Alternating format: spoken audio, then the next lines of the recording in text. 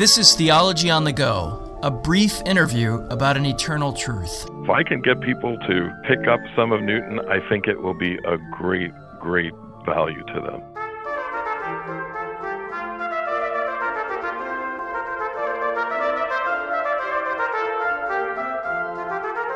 Hello and welcome to Theology on the Go. I am Jonathan Master. I am joined, as always, by James Dalzell. James, how are you? I'm doing well.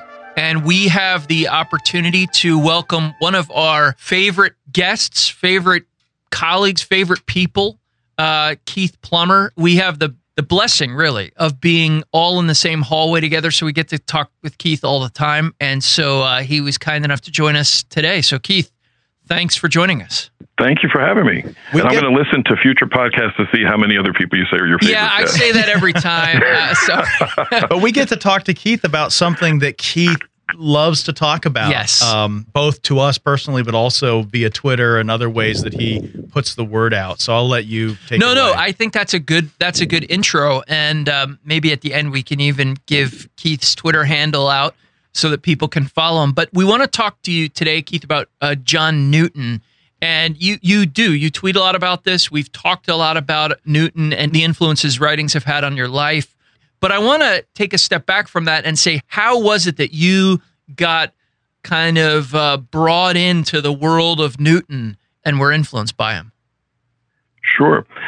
Well, the story actually goes quite a ways back. When I was serving in pastoral ministry several years back, a friend of mine named Cairn said, knowing of my interest in pastoral counseling and pastoral theology, he said, I think you would really like reading some of the letters of John Newton. So I got an abridged version from Banner of Truth, paperback, and we're talking, this was like the early 90s or somewhere in there. And I read it, and I did appreciate it, but I think also because of just where I was in my own spiritual maturity, I didn't really appreciate it to the extent that I do now. He was my introduction. Over the years, I came across Newton. I think Tim Keller on the Gospel Coalition had posted some things with reference to him. Then I came across Tony Reinke's Newton on the Christian Life and Barbara Duggan's book on Newton's theology as it relates to sanctification. And with each thing that I read, I became more interested in reading him more on his own. And so the desire arose in me to get his complete works. There was a new edition, or there is a new edition that Banner of Truth has put out. And my children, my son and my daughter, Candace and Brandon, in reverse order, respectively, they gifted me with this 4-volume set a few years ago for my birthday. And I started just making my way through the works.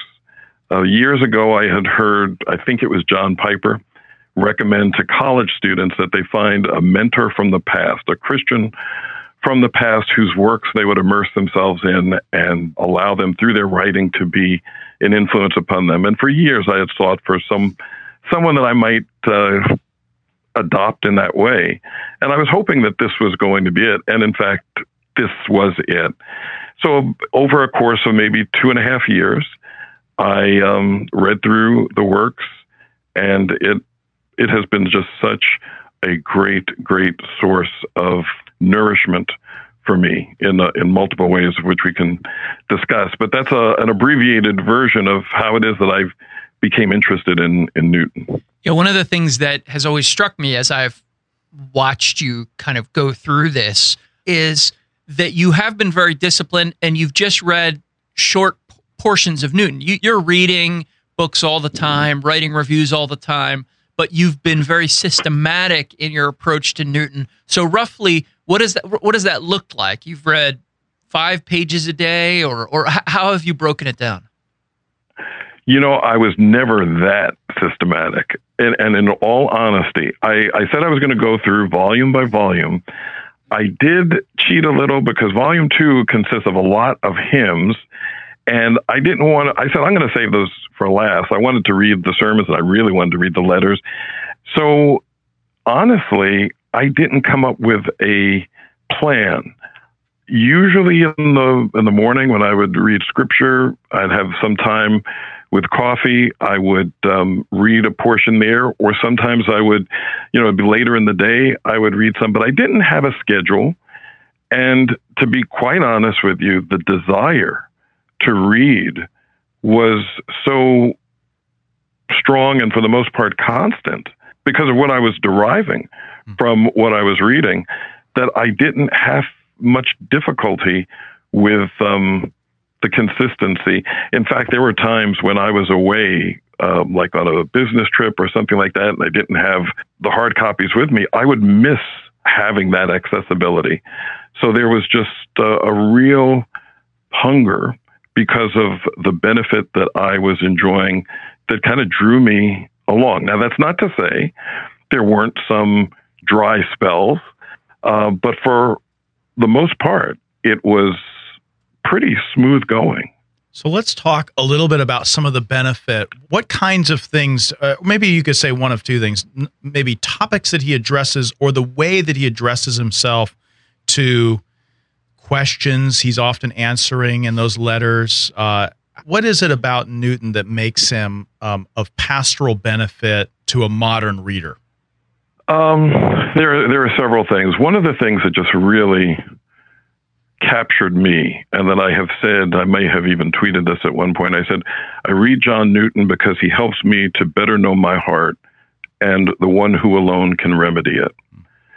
One of Newton's favored metaphors, pictures of Jesus as the great physician, and that because of his understanding of how sin sick our souls are.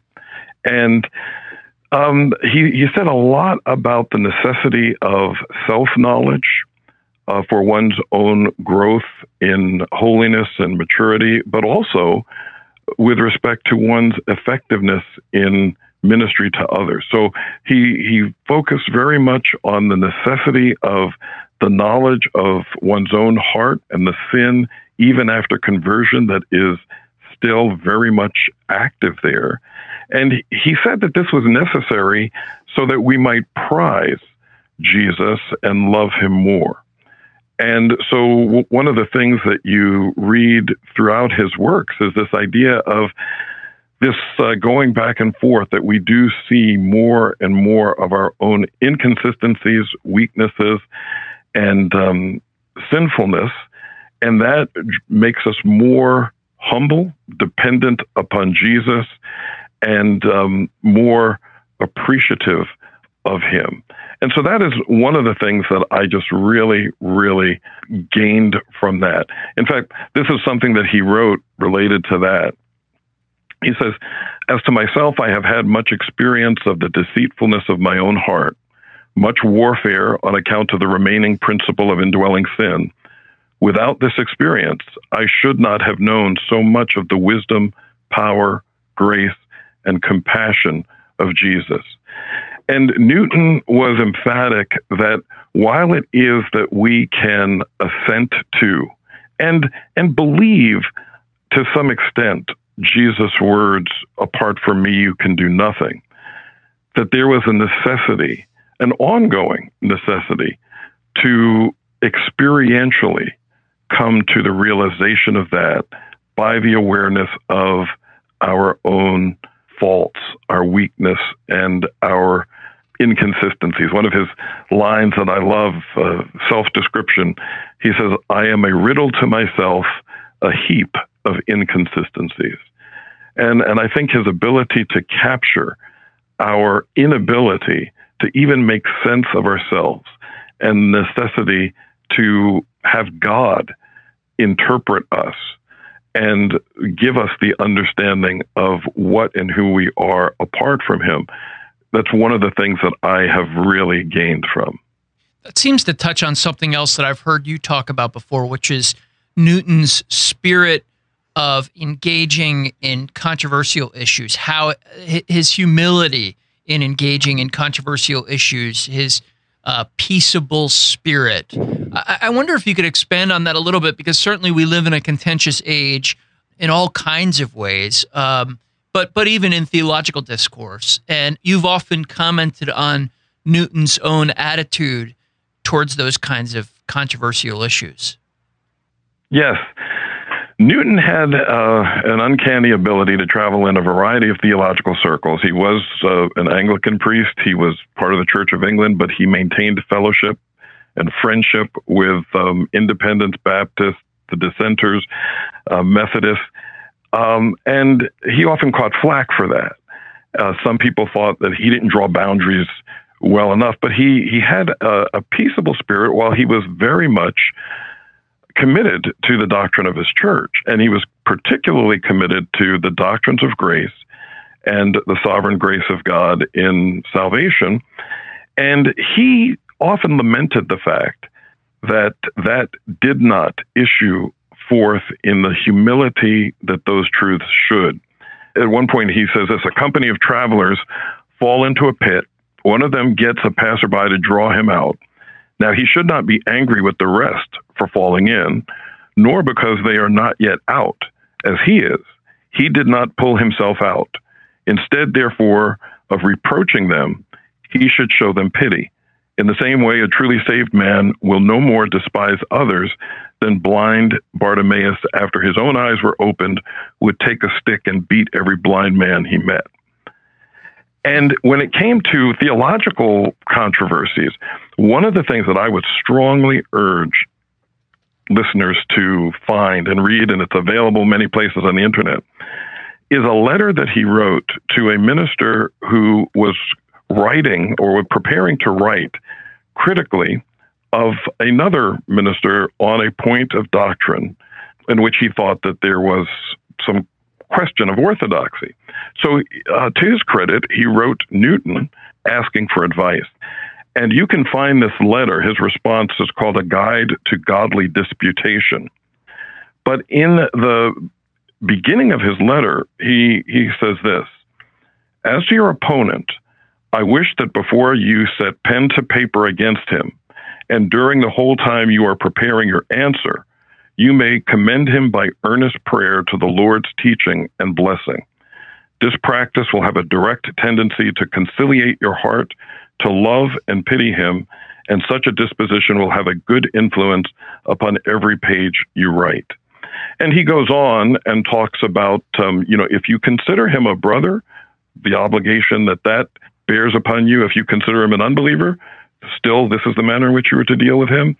And throughout the rest of the letter, he gives great counsel concerning considering how you respond, both with respect to how it is going to impact the one to whom you're responding, how it is going to be received and impact the audience, those who may read it, both those who are already in agreement with you, as well as those who take a stance contrary to yours, and particularly in our social media age, where the immediacy, the hot take, is just like so valued.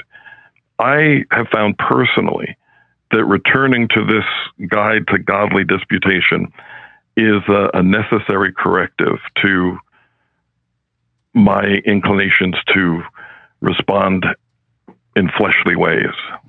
So maybe in the age of instantaneous knee-jerk reaction, cemented permanently online, where we sort of vent off the top of our heads any objection that we might have, Newton offers us counsel for maybe being careful and looking out for the interests of others, even if we're required to oppose their teaching somehow. Yes.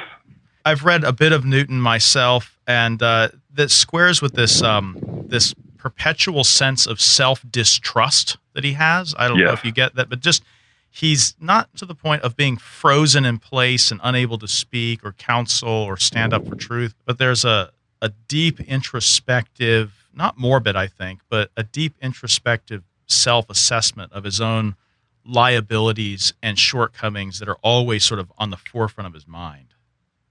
Yes.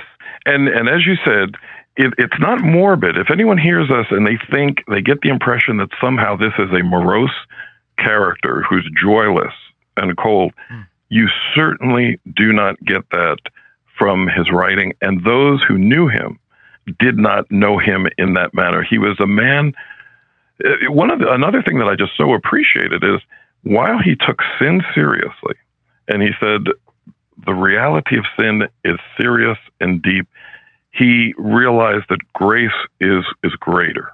And so he said that the Christian life is one that is commingled with a joy in our redemption, along with a lament for our sin. And he uses this illustration of the treble clef and the bass clef of music, where the melody is in the treble clef, and you may have the bass clef where you've got these more somber tones and so forth, but you can have a melody in the treble.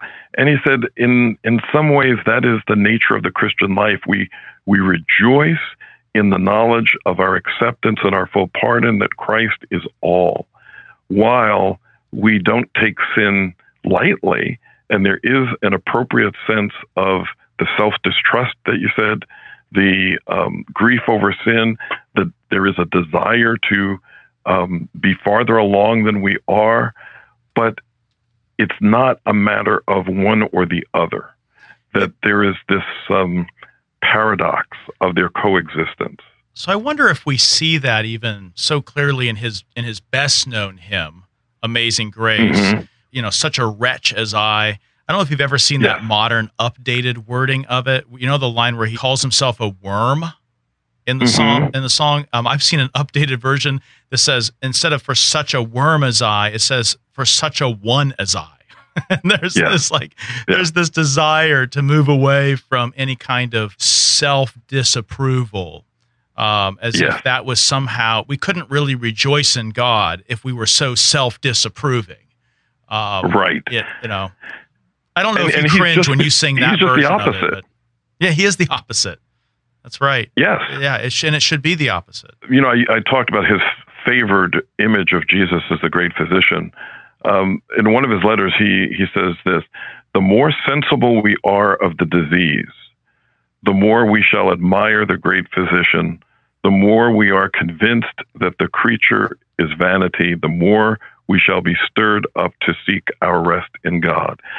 And another theme that comes out just so voluminously in his writings is, this is a man who is convinced not only of the absolute sovereignty of God, but the absolute goodness of God, and that God really, in his providence, is seeking the welfare of the people that he loves.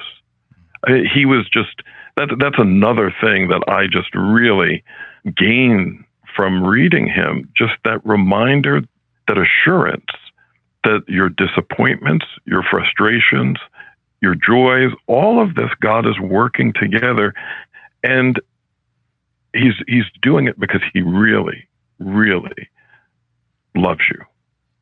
Keith, there's so much to talk about when it comes to Newton. We haven't even touched on his biography, and perhaps we have a minute or two to do that. But I wanted to sort of wrap up the section on his writings and ask you, having read through the collected works, where would you suggest that someone who wanted to get a taste of Newton begin? Would it be with the letters, or just start with volume 1? Where can you really get the sense of the man most clearly? If someone wanted to start and they didn't want to commit to the works, I would say finding a volume of his letters, that would be a very good place to start, especially for, as you said, a sense of the man. And this is another thing that struck me. In our age of platform, Newton wrote these letters, and we have these letters at our disposal, not because he set out at first to publish, but because he, as a faithful pastor, sought to give spiritual counsel to people who were seeking his aid. And he was taking the time to correspond with people who were looking for biblical guidance. It was not his intent to publish these things, but these letters were so helpful to so many people that they urged him to make them available to others. And so this was not a platform-seeking thing. It was just a man who loved the Lord and who loved the church, who was making time to disciple people through correspondence. And it's interesting concerning letter writing. One of the things that he said with respect to theology students, he said, the student of divinity will do well to cultivate a correspondence with a few select friends, for epistolary writing seems nearest to that easiness of manner which a public speaker should aim at. And I suppose if he had been thinking of that in terms of a platform, there's a certain unself-consciousness that comes through. He's genuinely concerned about the person to whom he's writing directly. Yes. I think I want to contrast this to so many modern kind of pious aphorisms that people they get it into enough characters to fit on Twitter, and it's not. I'm looking at a couple statements from his biography where he says, "I expect to be saved as a sinner and not as a saint." I could imagine even a modern Reformed minister writing that on Twitter and fishing for 500 likes. You know, where Newton's just writing that in a letter to an individual with no thought of any eyes other than that individual seeing it. And it does lend a sort of genuineness to the flavor of his piety. It doesn't feel like my tweetable piety, please like this, if I could say it like that. As far as he knew, when he was taking the time to write, this was just going to be received and read by the person on the other end because he cared about them. And I am so grateful for their urging him to make these things available, because I have, and countless others, I have prospered so much, though they are not written directly to me. They have been a great, great treasure for me in terms of my walk with Christ. And I know that like you said, Jonathan, there's so much to be said about Newton. But one of the things that he is also known for, and this is a whole other area, but just is his involvement in the slave trade and the role that he played in being a spiritual guide and encouragement to William Wilberforce in terms of, leading to the abolition of slavery in Britain. He's got a work called Thoughts Upon the African Slave Trade. Now, I will admit, as I was reading through this as a black man, there were some things that especially when I was reading his letters to his wife while he's on the seas, and this is early in his Christian life, but I would have loved the narrative to go, he came to Christ, he immediately saw the evil of the slave trade, and he left. Actually, he didn't leave except for what some believe is an epileptic seizure that prevented him from being involved in the slave trade anymore. And over time, and he addresses without excuse, he says, people will wonder why I remained in and did not immediately leave.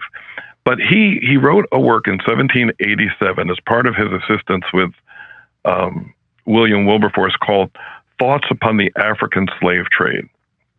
And he opens it with a quotation from Matthew 7:12. All things whatsoever ye would that men should do to you, do ye even so to them, for this is the law and the prophets. And then beneath that in Latin, he includes homo sum, which means I am a man. And this work, which I believe is also available online, Thoughts Upon the African Slave Trade, is his speaking about the atrocities of the slave trade and the detrimental, dehumanizing effects both on the British and on the African slaves.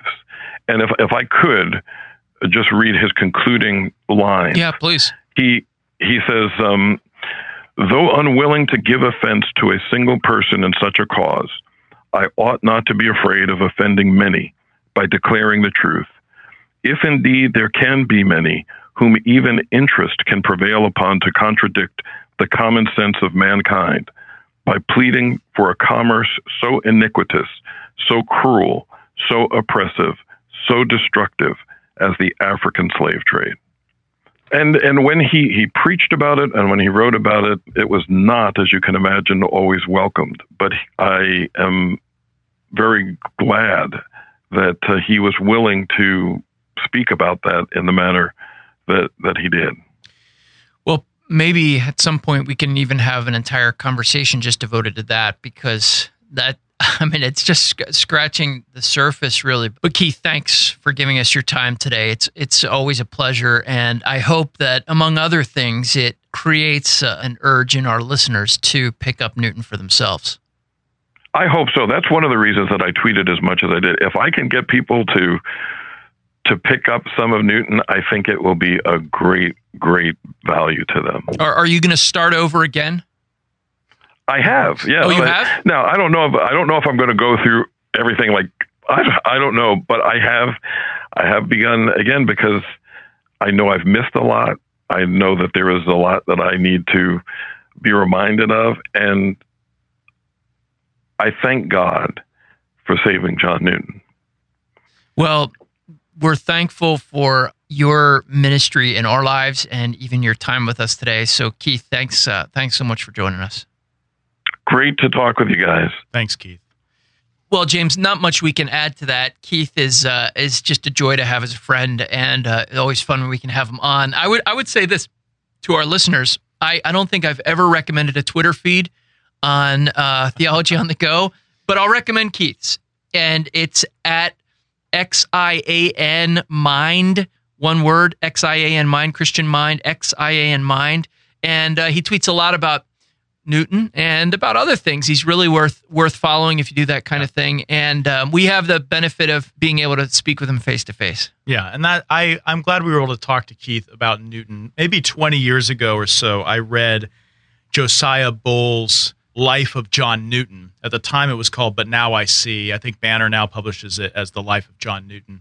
And it's Bull was one of his correspondents, and it's kind of a life and letters sort of volume. But as I pulled it off the shelf in preparation for our discussion with Keith, looking at underlines, and it really is impactful, and it's not that kind of phony sounding, self-effacing, because it isn't meant for public consumption, and you really get the genuine authenticity of a man who lives broken over his sin, but also, as Keith was talking about, joyful in his Savior. There's a real upbeatness that isn't at the expense of a right and proper self-assessment.